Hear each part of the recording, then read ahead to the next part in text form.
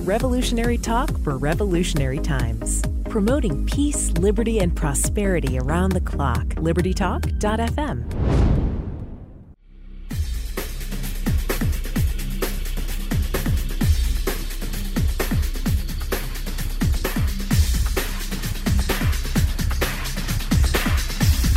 Welcome to Medicine on Call, where it's all about living in solutions. Today I have a very special guest on who I'm looking forward to speaking with.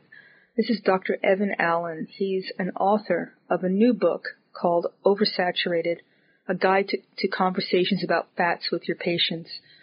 And I wanted to have Dr. Allen on because we talk a lot about how you take your power back. And it's not a drug that's going to do it. It's not, big pharma. It's about people making conscious choices about how to get healthy. And I think there's been so many different diets. Now we're into vegan. It seems to be the thing that's being pounded, that we should have that and that's the best way to stay healthy. But I like to go back in time to something that's really more of a foundation, and that's fats. Saturated, unsaturated fats. I remember when I was a kid, when margarine came out, that was the next best thing, and it's like totally toxic. And with people, obesity exploding, with diabetes exploding. And honestly, if I see one more drug commercial about how you can take a pill and it's all going to be over, I'm just done with it. So I wanted, Dr. Allen, thank you, first of all, for coming on the show today. But I wanted to get... Thank you for having me. Oh, it's an absolute pleasure. I wanted to give our listeners some information. And you're a practicing physician, board certified from the American Board of Obesity Medicine, and you practice in Nevada, and you've been a practicing physician for a quarter of a century. So you've, like myself, been there, done that, seen, I think we've been trained probably the same way, which is old school medicine. You fix the problem and not just drug it. So thank you again for coming on. I know I kind of gave a little bit of hint about what you do, but how did you end up writing this book? Because it's a labor of love. To me, it's apparent that you just didn't want to be a physician, you wanted to educate, and I really love that. Yeah, well, the number of people you can see in a day is much smaller than the number of people you can reach with something that's going to be read over a broad audience. So if we really care about the health of all the patients, we can't just work in the clinic by one-on-one. So we have to have a method for that information to get out further. And probably the fastest and most efficient way to get that information out further in a way people will trust is to target the medical providers and the people who they're seeing that they already trust and get them to understand the lay of the land. And that's why I picked the target audience for the book that I did, which is other healthcare providers. But I do want to point out that anybody who reads the book who has a high school level education or above should be able to follow the arguments in the book. And there's no technical knowledge that you need to be able to understand what I'm putting forth in the book. So I hope that anybody who's listening, whether they're in the medical field or not, would be able to read it and get something very valuable out of it. Well, I think it's really, what you're doing is really important for the physician. There's so little time now that doctors on average get to spend with their patients. And I don't think a lot of counseling actually goes on. It's just write a script and walk out the door. And I think the pendulum... Unfortunately... Oh, go ahead. No, unfortunately, that's what the insurance model sort of subsidizes. That's what they want out of the current system. But, just because they want it, I think I'm becoming more of the mind that we don't have to play their game. As doctors or patients, it's time for both of us to take our power back and to stop settling. I mean, we've done it as physicians, unfortunately, over the last 15, 20 years, and we're now paying the price for it. And by definition, so are our patients. So Absolutely. But we don't have to continue to do the same thing expecting a different result, do we? Exactly. And that's really one of the reasons I ended up forming a different business model and opening a concierge practice where the patients are just contracting with me to take care of their primary care and not worrying about billing insurance or how much time we spend.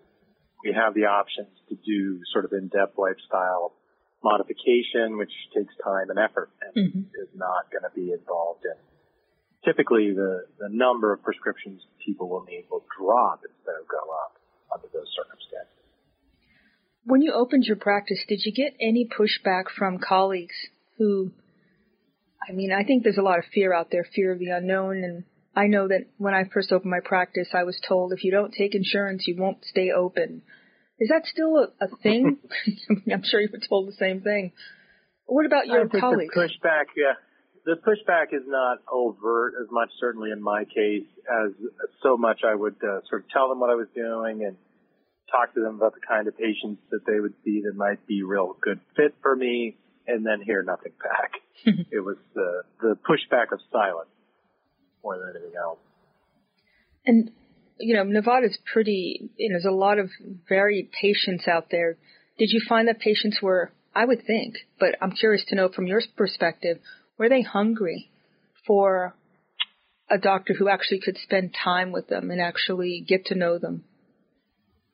Yeah, it's unfortunately a minority of patients, but it's a substantial enough minority that the business model has been successful.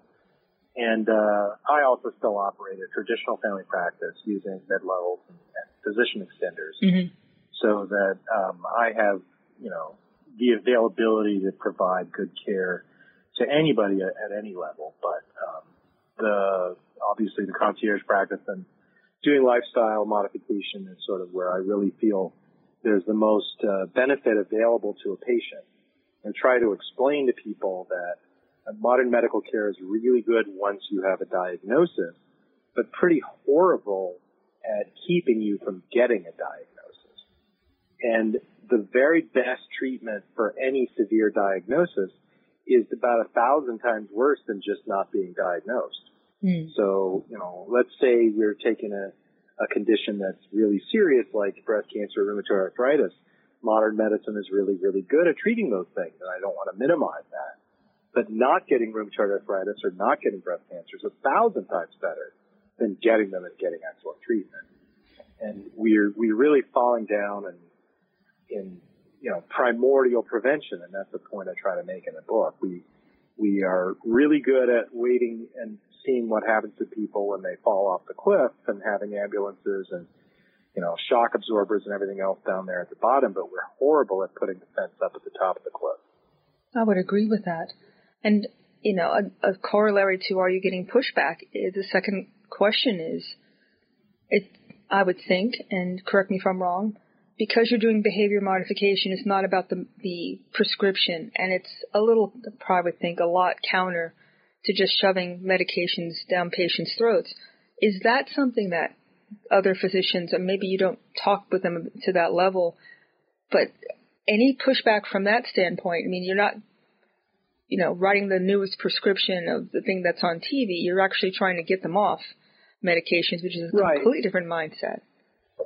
Right. Our mindset is generally de-prescription and trying to avoid medication when it's possible. But on the other hand, I don't think I'm particular doctrinaire. Whatever's going to work best for the patient. If a patient can or won't make a certain lifestyle change and there's medication that I think is beneficial in the long run for their current situation, we still use them. And so I'm not anti-medication as much as I am anti-unnecessary medication, which unfortunately is a large number of them, right? Yeah. So if somebody's hypothyroid or something like that where we don't really have any great lifestyle options, we certainly would continue those medications. Certain people genetically need cholesterol medication regardless of what they eat. For those patients, I think, risk reduction is well worth the added medication. And so we do a combination of both, and I know how to do both. But the pushback really is in individual consultations when I'm co-managing a patient with another physician, and I will try to stop or reduce the dose, and then they'll go back and see the other physician. You know how that plays out, right? I do. You get too many cooks in the soup, and then so it's always the point I try to make to the patients in those circumstances is, look, this is a good person who's doing what they think is best. I'm a good person. I'm doing what I think is best. And you've really got to make the call on where you want to go in that direction and what you want to do. And if you're doing what somebody recommends and you're not getting good results, you should certainly be open to changing your point of view on that. And again, I welcome and sort of encourage patients who have questions to seek a second opinion or get a point of view from somebody else, because I think that's really how they're going to figure out what's going to be best for them long run. And I'm always sort of surprised when I hear somebody who's like downplays or doesn't want someone to get a second opinion. I always wonder what's going on with that. Why would they not want someone to hear somebody else's point of view? I think that's always beneficial. I couldn't agree more. On that note, let's take our first break. You're listening to Medicine on Call.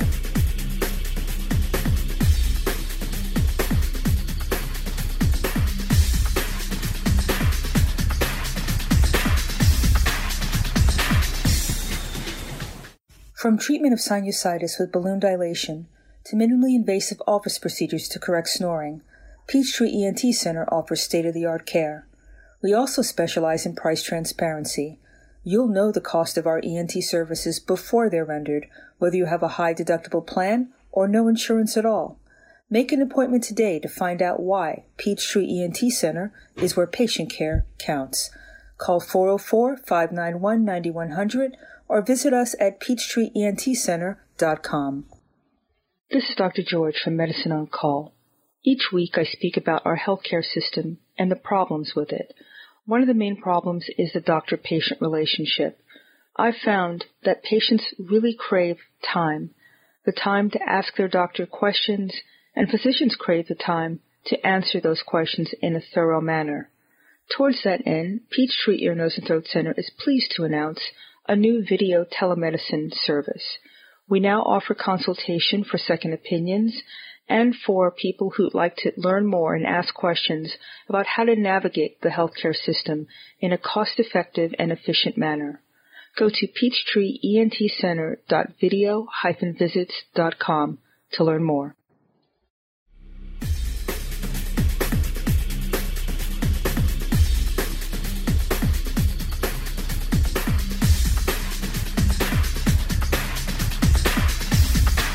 Welcome back to Medicine on Call. We're speaking with Dr. Evan Allen, the author of Oversaturated, a guide to conversations about fats with your patients. And before the break, we were talking about the mindset of both physicians and patients. And let's talk now about the patients who get it, the people who want to make lifestyle changes. I mean, saturated fats is a major problem. I mean, well, first of all, let's start off with the food industry. How do you think they've gotten away with literally toxic stuff that they put on in the market? Is it all marketing? I mean, who's standing in the breach to help them or make them toe the line so they stop messing with us? I know it's not really a technical question. It doesn't sound very medical, but I think it's a critical point, and it's a point I make in the book, and a point that I've actually come to understand even better since I finished publishing the book. A point I would probably put in another edition if I were going to do one, is that advertising in the United States serves two purposes, and it's hard to tell which one is more important. The first purpose, of course, is the one you think of when you think of advertising, and that is you want to drive consumer behavior one direction or another, right? So the theory is that if I see an ad for, let's say, Volkswagen or Chevy or Chrysler or whatever, that because the ad was effective, I will A, think more about purchasing a product when I think about purchasing a product, and B, be more inclined to buy their particular product once I've thought about it after I see the ad. And I think that's what the advertising mindset sort of wants you to think about the purpose of advertising. But I've been reading Robert Caro's biography of Lyndon Johnson, curiously. And Lyndon Johnson's wife technically owned a radio station, and she never wanted for advertisers on her radio station. And the reason was because the advertisers weren't interested in driving consumer behavior. They wanted to fund his radio station so that he would know who was buying advertisements on that radio station and favor them in the decisions that he made in government. And in reality, I think a sizable amount of advertising budgets serve that second function, which is to bias the media entity in favor of their industry. Mm-hmm. And so you don't see nearly as many news pieces or articles or cable news jobs or any of these things talking about how badly air pollution is killing. Everybody knows that air pollution is killing us, and the cursory examination of the numbers shows that air pollution is killing us. But air polluters are big advertisers. So the media doesn't really go after them. And besides pharmaceuticals and cars, what is the other big nationwide ad campaign purchaser? It's the food industry, right? Yeah. You cannot watch a show without an ad for a food product of some type. And in fact, virtually all of these food products, I've tried to keep track while I watch TV of foods that are advertised on TV that I would consider eating. And so far I've got kiwi fruit and Uncle Ben's rice. And that's it. That's in 5 years of watching TV with that mindset, I've got 2 foods that I've seen advertised that I would consider eating. And so the vast majority of the ads, and we talk about this in the book, are for places like Sonic or Burger King or Arby's, or for products like, somebody's home roasted chicken or advertisements for these things. And these are generally going to be foods that are, higher in energy density. They're going to be highly processed. They're going to be full of, industrially created ingredients. And they tend not to be health promoting and often are health harming foods. And what does that do with the media? The media then realizes on which side their bread is buttered, literally. And when scientific facts come out that suggest that these food products are dangerous, they may run a piece or two about it. They may pay cursory attention to it while it's hot. But as soon as it's not a hot news item, it's dropped, and what you have is, them bragging about how Krispy Kreme donuts got delivered to the set yesterday and how wonderful that is, right? Mm-hmm, mm-hmm. And so the advertising then serves to keep certain kind of discourse and certain kind of discussion under the table for the majority of the time things are being talked about. We see this in the climate change debate as well. Everybody's eager to talk about Humvees and big gas-guzzling cars, and those are a part of the equation. But agriculture contributes the most nitrous oxide, mm-hmm. and that's the most potent global warming gas with the top 3 of methane, carbon dioxide, and nitrous oxide. But it's the one that nobody knows about it. It's discussed at all. And so I think in the same way with saturated fat, what you see is the science is clear-cut. There's really no serious scientific debate about it. There are numerous avenues of investigation that all lead to an indictment of diet high in saturated fat as being markedly health harming. And yet what you've seen, especially over the last 12, 15 years, is an attempt on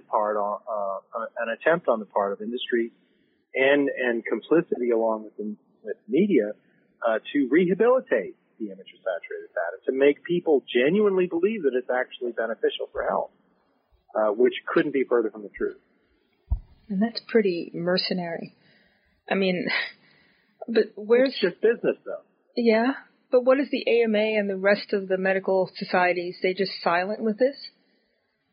Or the I think Heart the AMA Society? takes money from the food industry, and so does the American Heart Association. Yeah. So, again, the purpose of these advertisings and cooperative agreements and sponsorship organizations isn't to move consumers as much as it is to keep criticism to a minimum. And you saw the same playbook for the tobacco industry in the 50s, 60s, 70s, and 80s. Yeah. And it's the same playbook, I guess, until someone gets, a suit served. I guess it's just going to continue. I think that's what happens is that the population of people who are being harmed start telling their friends mm-hmm. their results when they get results. And hopefully, and again, physicians may play a big role here, and healthcare providers in general play a big role. Physicians smoking, I think in 1970 was around 20 to 40% of physicians smoked. By 1985, that was down to 2%.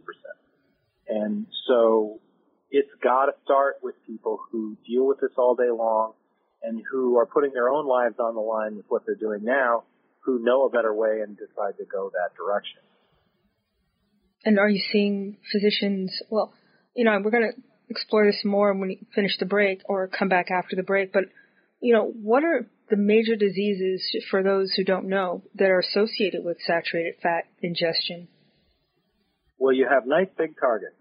So the top two diseases globally are heart attack and heart disease in general and stroke. So that's number one and number two in the world. And saturated fat is intimately linked with the cause of both of those. And in fact, they're caused by the same basic disease, which is atherosclerotic vascular disease, which can spread throughout the body and cause all kinds of problems all over the body. And we describe some of those possible things that people can get from vascular disease in the book. Everything from erectile dysfunction to deafness to chronic back pain. These have all been linked to atherosclerotic vascular disease. And saturated fat, because of equations developed over a half a century ago, has been shown to be the primary driver of atherosclerotic vascular disease through its effect on serum cholesterol. Wow. So imagine if you control that one thing, how many of these corollary diseases and meds you can actually get off of. And, it's crazy. There's just no imaginable greater benefit behavioral change that I can think of. And that's why I'm shooting at this target. This target is the biggest, baddest, worst target there is. And changing those numbers is going to yield more lives and more morbidity saves than any other single change. Wow. And how much money would we save as a society, and being able to cover people with health care and not bankrupting the system. All these things, it's a domino effect, isn't it? We don't even think of it in those terms. We're just throwing good money after bad, not fixing the problem. Yeah, exactly. And that's my concern about both political parties and both sort of approaches to healthcare reform. The biggest problem with Americans is they get sick a lot. And the best solution to that is to get sick less. And that will, regardless of how you pay for the health care, make people's lives better and make them more productive. And so to just talk about who pays for what happens when people get sick, to me, misses the most important part of the equation. And neither side of the aisle is even discussing, reducing the incidence of chronic disease, which is not a difficult lift. It's an easy thing to accomplish, and it's been accomplished many places. Wow. Well, let's take our second break. You're listening to Medicine on Call.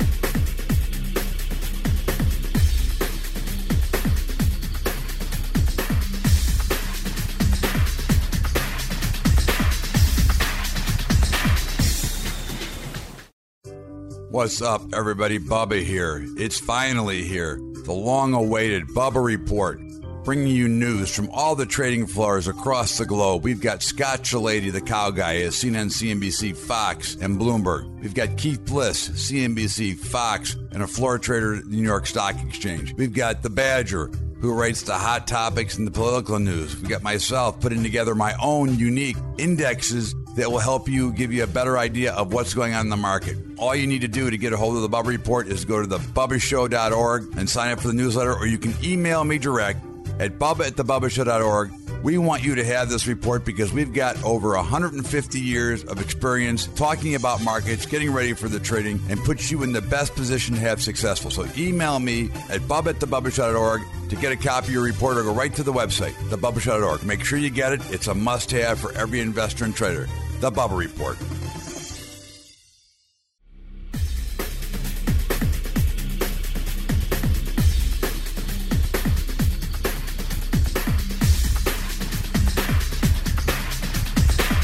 Welcome back to Medicine on Call. We're speaking with Dr. Evan Allen, author of Oversaturated, a guide to conversations about fats with your patients. And he also has a website, drallenwellness.com.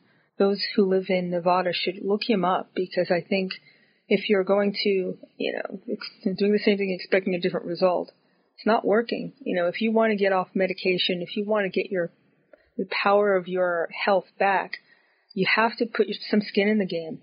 And half of the battle is finding a physician like Dr. Allen who wants to partner with his patients, educate them, empower them. I mean, that's the future of healthcare. It's not top down. It's us as physicians educating individual patients. I love what you do. I think that more doctors need to do what you're doing, and your patients are really fortunate to have you.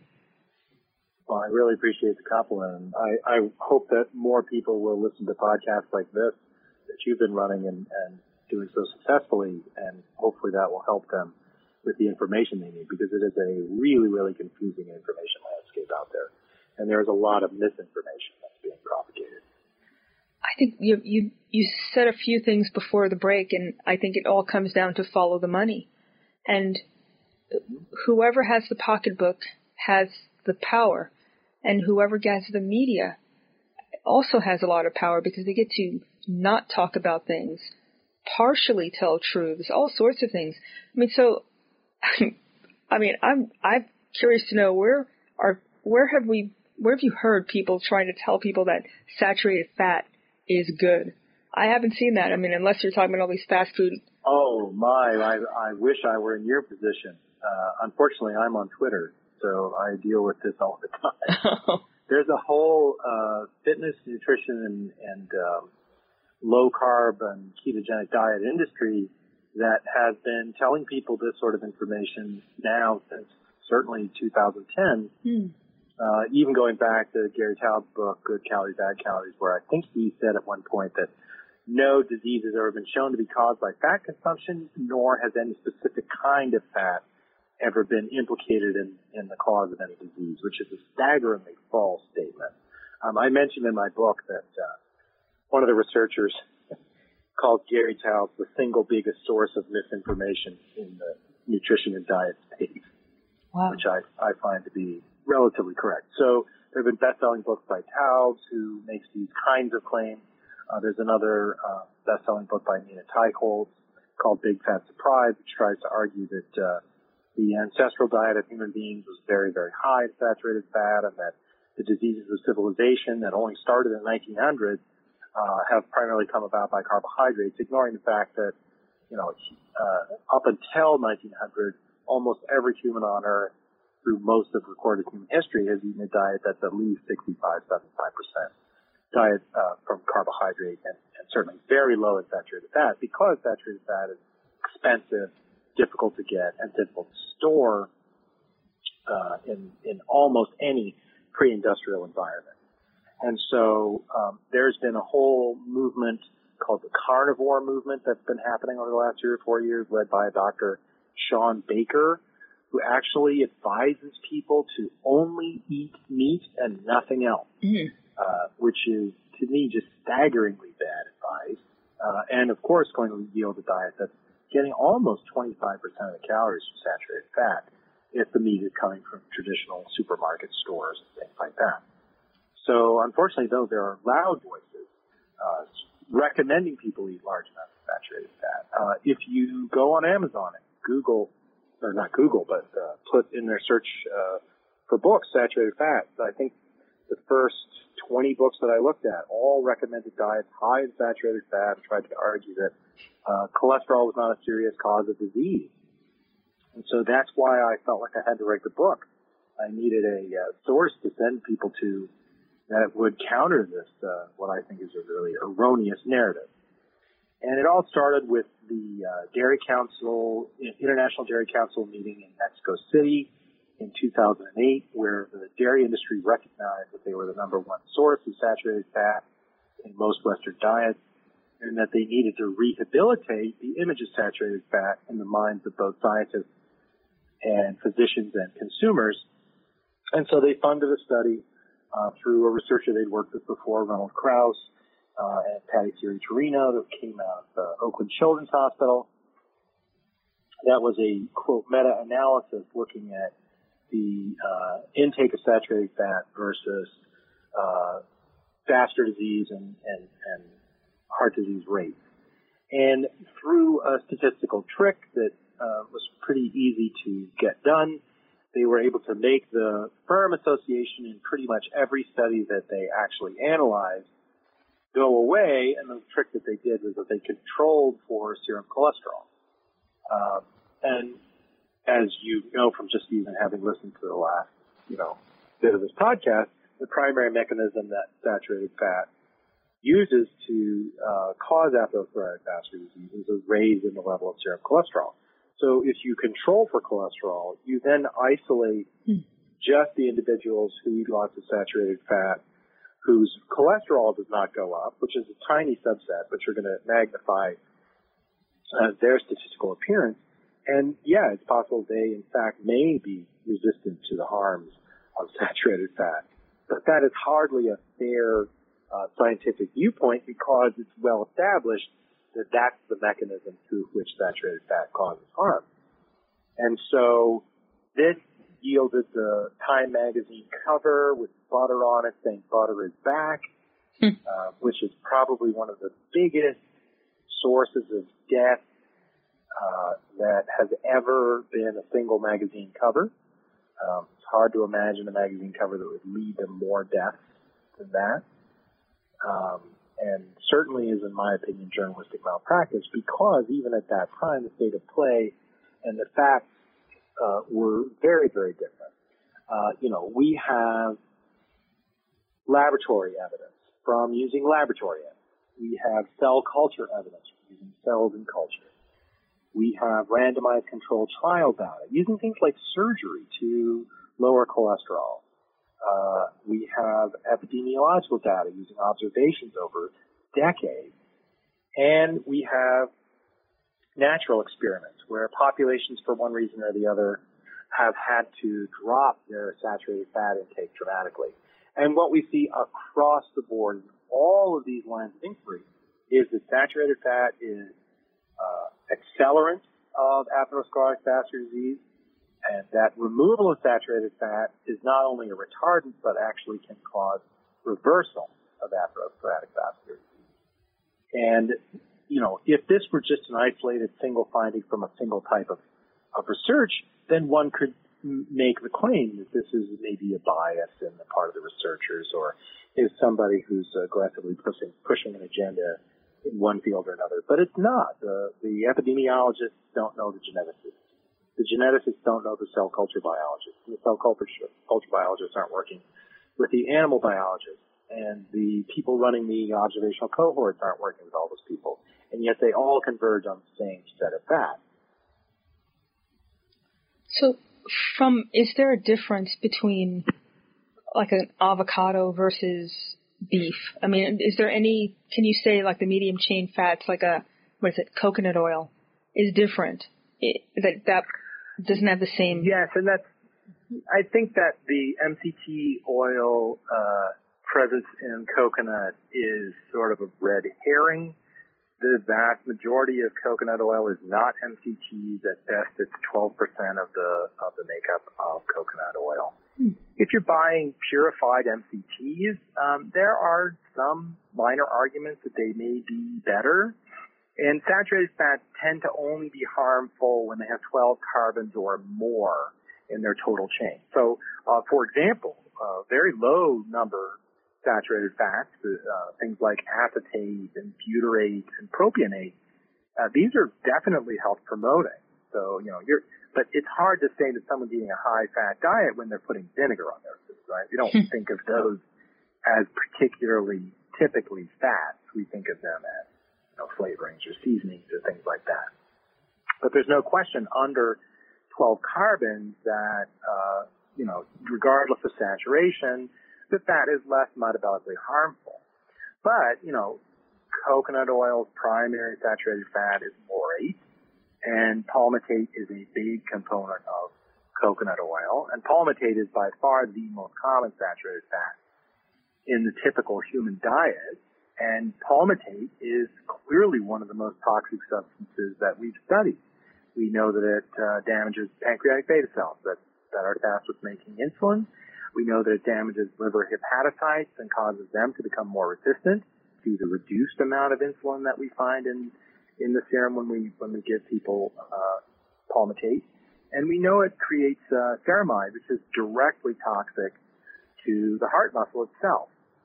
So coconut oil's been trialed. I think it was back, I don't have the exact citation with me, but it was back in the 1960s. They took Dutch people, and they replaced all their saturated fat in their diet. And a Dutch diet in the 1960s, I would imagine, was relatively high in saturated fat with coconut oil. So they just put coconut oil in wherever they were getting butter or lard or any other isolated saturated fat. Mm-hmm. And what they found was cholesterol rose by about 40 points with the coconut oil compared to just the regular animal-based saturated fat.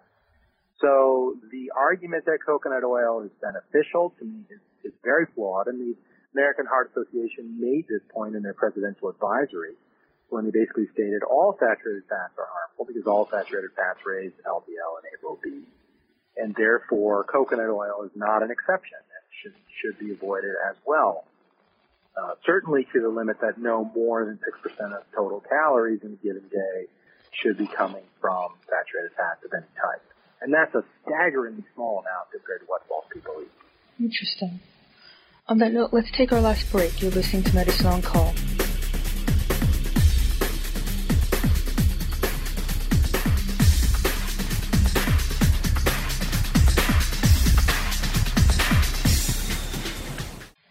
Are you having problems with persistent bad breath, constant throat clearing, hoarseness, a cough that won't go away, a sore throat, or a feeling that something's always stuck in your throat? Why not find out what the problem is so it can be fixed? At Peachtree ENT Center, we believe in taking time to work with our patients as a team to get to the root of the problem. Make an appointment today to see why Peachtree ENT Center is where patient care counts. Call 404-591-9100 or visit us at peachtreeentcenter.com. You're listening to Medicine on Call, where healthcare, business, and current events connect. You can catch the show on iTunes, Stitcher, and Spotify, and a host of other multimedia platforms. Subscribe and share it with your friends.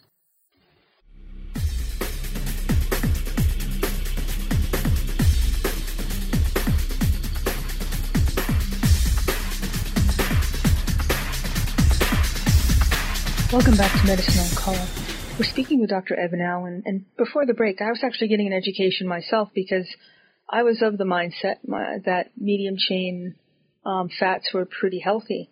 I have another question because it's another, I've been told, or I thought, that grass-fed meats or beef, chicken, etc., that would be healthier to eat than something or an animal that's corn-fed.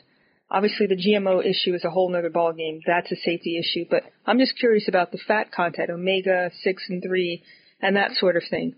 Is that reasonable to think that way?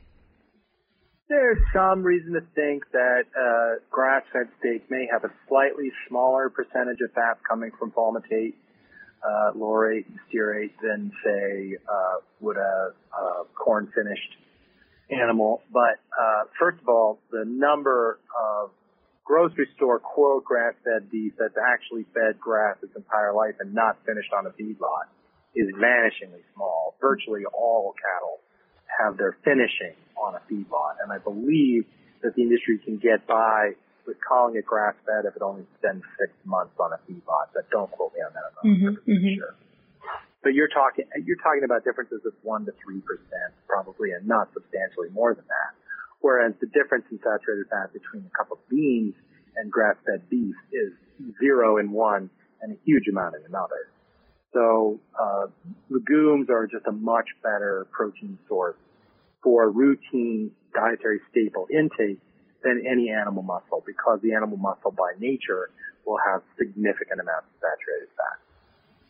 And so from a diet perspective, am I correct in saying that you think veganism might be the best way to go versus a keto diet? Well, my concerns about veganism are entirely isolated to my concerns about how much saturated fat can be present in a vegan diet. So the problem is that the tropical oils, the coconut oil and palm oil, are basically staples of processed vegan food because they replicate the flavors and mouthfeels of the animal products that their customers are used to. So if you're buying Ben & Jerry's non-dairy, you're getting a culinary experience that's very similar to Ben & Jerry's dairy, and in some cases indistinguishable. But the reason it's indistinguishable is because it's full of palm oil or coconut oil. And unfortunately, those saturated fats are not magic. We don't find any difference between plant-based saturated fats and animal-based saturated fats. The palmitate works the same way regardless of where it came from. And sort of the argument the dairy industry tried to put forward, which is that, oh yeah, red meat's really bad, and we agree, but our dairy fats are good because they have magic in them. It's no different than the argument that homeopathy works because the water remembers where it came from. You know, the palmitate doesn't remember where it came from. Doesn't care if it came from a palm tree or a coconut or a pig or a cow or a chicken. Palmitate has specific known fact-based actions in cells, and those actions are detrimental. So from my point of view, if you're eating a vegan diet that happens to be very low in saturated fat, then you're going to get significant health benefits. And it may very well underlie the general trend we see in many studies towards a vegan diet being generally healthier. But if you're just doing veganism for the ethics environment and consuming a diet very high in saturated fat, you may not realize those benefits. And if your saturated fat consumption goes up on a vegan diet, you may find health harm, which will make it harder for you to maintain a vegan diet, which will damage the environment and make you feel like you're not being ethical anymore when you change back to a more traditional eating plan. So I think it's important for people to understand what is ethical and environmental and what is health promoting, and that those two things don't always track. That's a good point. An excellent point, actually. So from the standpoint of, all right, it's a different way here. If you're eating a diet, or if you've lowered your saturated fats, is there a point that you can go overboard? I mean, you do need cholesterol for nerve health and for brain health. I mean, is there a point that you're going too far? So this is the big question that is existing right now in medicine, as we have these new drugs called PCSK9 inhibitors, which can drop people's LDL cholesterol down to zero.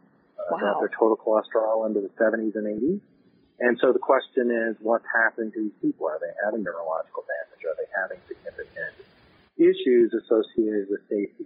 And what I'll say is that at this point in the evidence, what we have, and this is coming from the European Atherosclerosis Society from last week, there is essentially no safety signal at any low level of LDL down to and including zero that we've been able to identify.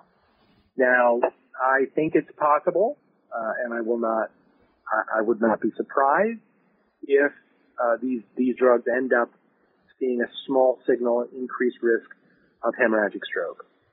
There's good reason to think that a hemorrhagic stroke would be more common in an arterial wall that did not have an atherosclerotic plaque than it would be in a wall with an atherosclerotic plaque, because the plaque will tend to allow the wall to handle a higher intraluminal pressure without rupture than would a wall that's just the endothelium and muscle, and that's it. Mm-hmm. So that is the one signal, and there's some literature to suggest that very low LDL may very well be associated with hemorrhagic stroke. But in my practice, the number of hemorrhagic strokes I've seen in normotensive individuals so far in 25 years of practice is zero.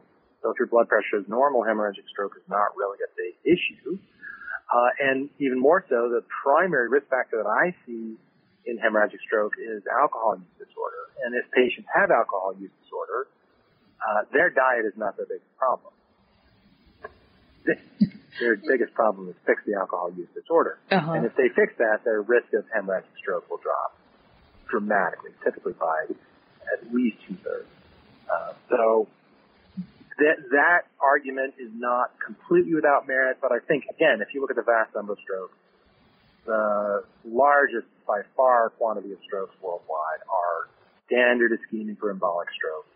And those are almost certainly caused by atherosclerotic vasculature, would be dramatically reduced by very low levels of LDL. I was reading something with Tom Dayspring, who's a very, very well-regarded, well-known lipidologist, and he essentially says that every cell in your body can manufacture cholesterol and can manufacture all the cholesterol it needs from available resources, regardless of serum cholesterol. And the serum cholesterol does not seem to affect cellular needs for cholesterol, and that the concerns about really low levels of cholesterol just have not borne out when we have looked at studies. But I'm open to the possibility, and I don't generally drive anybody to zero. I think putting LDL below 50 accomplishes 95% of the benefit for secondary prevention of people who had a heart attack and stroke or any other serious vascular risk. And then driving it under 70 for the general population for what's called primordial prevention, I think is very reasonable. And that's something that 90% of people to 95% of people can accomplish lifestyle changes alone without any requirement for medication. And is there protection in having a high HDL so that you don't have to drive the LDL as low? Well, this has been studied extensively over the last 8 years and is a relatively new consensus, but I think that the general consensus in the lipidology community, which I'm not one, but I follow closely, is that HDL is no longer a marker of concern. Really? In other words, if your HDL is high, but your LDL is high, the HDL is not protective. And if your HDL is low, but your LDL is low, the low HDL is not harmful. And pretty much all the substantive risk comes from the ApoB molecule, which 90% of the ApoB is going to be bound up with LDL. It's average patient. And again, patients with really high triglycerides or other lipid patterns may find a higher percentage of their ApoB in larger particles, but the ApoB is the primary molecule of the problem. And HDL does not partake in the ApoB molecule, and so is not really involved in the process. So basically, your LDL drives everything. That's what you're really trying to control. And triglycerides and HDL, it's kind of, don't get so torn about it. Triglycerides when high are a big deal and should be controlled. Mm-hmm. But and my clinical practice is pretty clear cut. What happens is we'll get somebody in who has really, really high triglycerides, 500, 600, 700, and we put them on medication that lowers their triglycerides. And then what happens is you get a concomitant increase in the LDL, because what those were ApoB triglyceride particles. You decrease their size by treating them with fibrate or with the omega-3 fatty acids or whatever treatment you're using to lower the triglycerides. And so they just convert from being triglycerides to being LDL. And then you use a statin or something else to try to drive that LDL down further.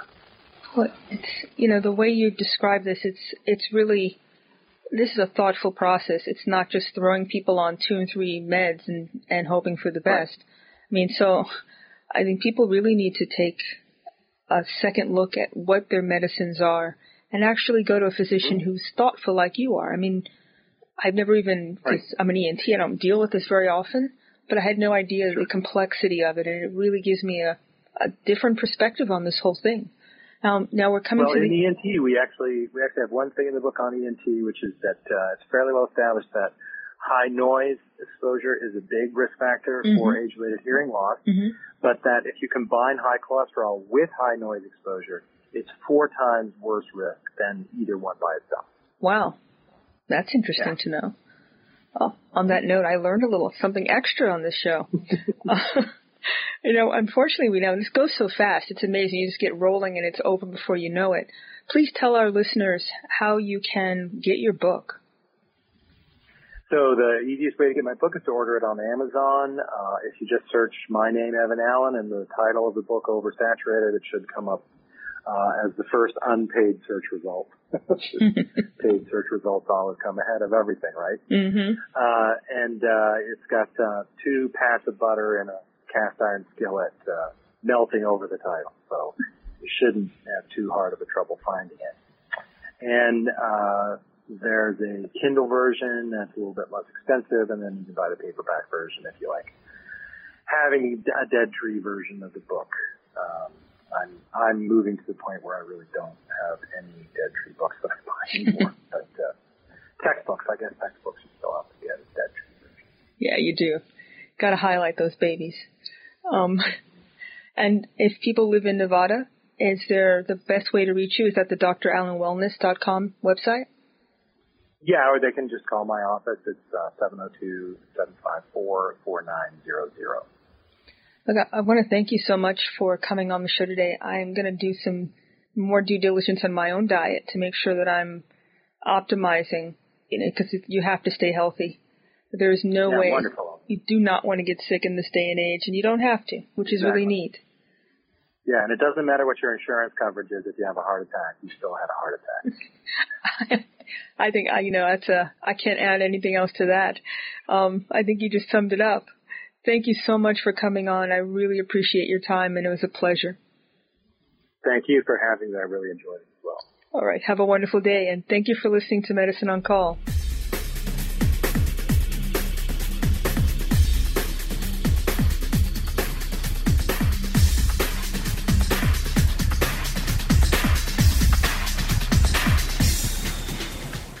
Revolutionary talk for revolutionary times. Promoting peace, liberty, and prosperity around the clock. LibertyTalk.fm.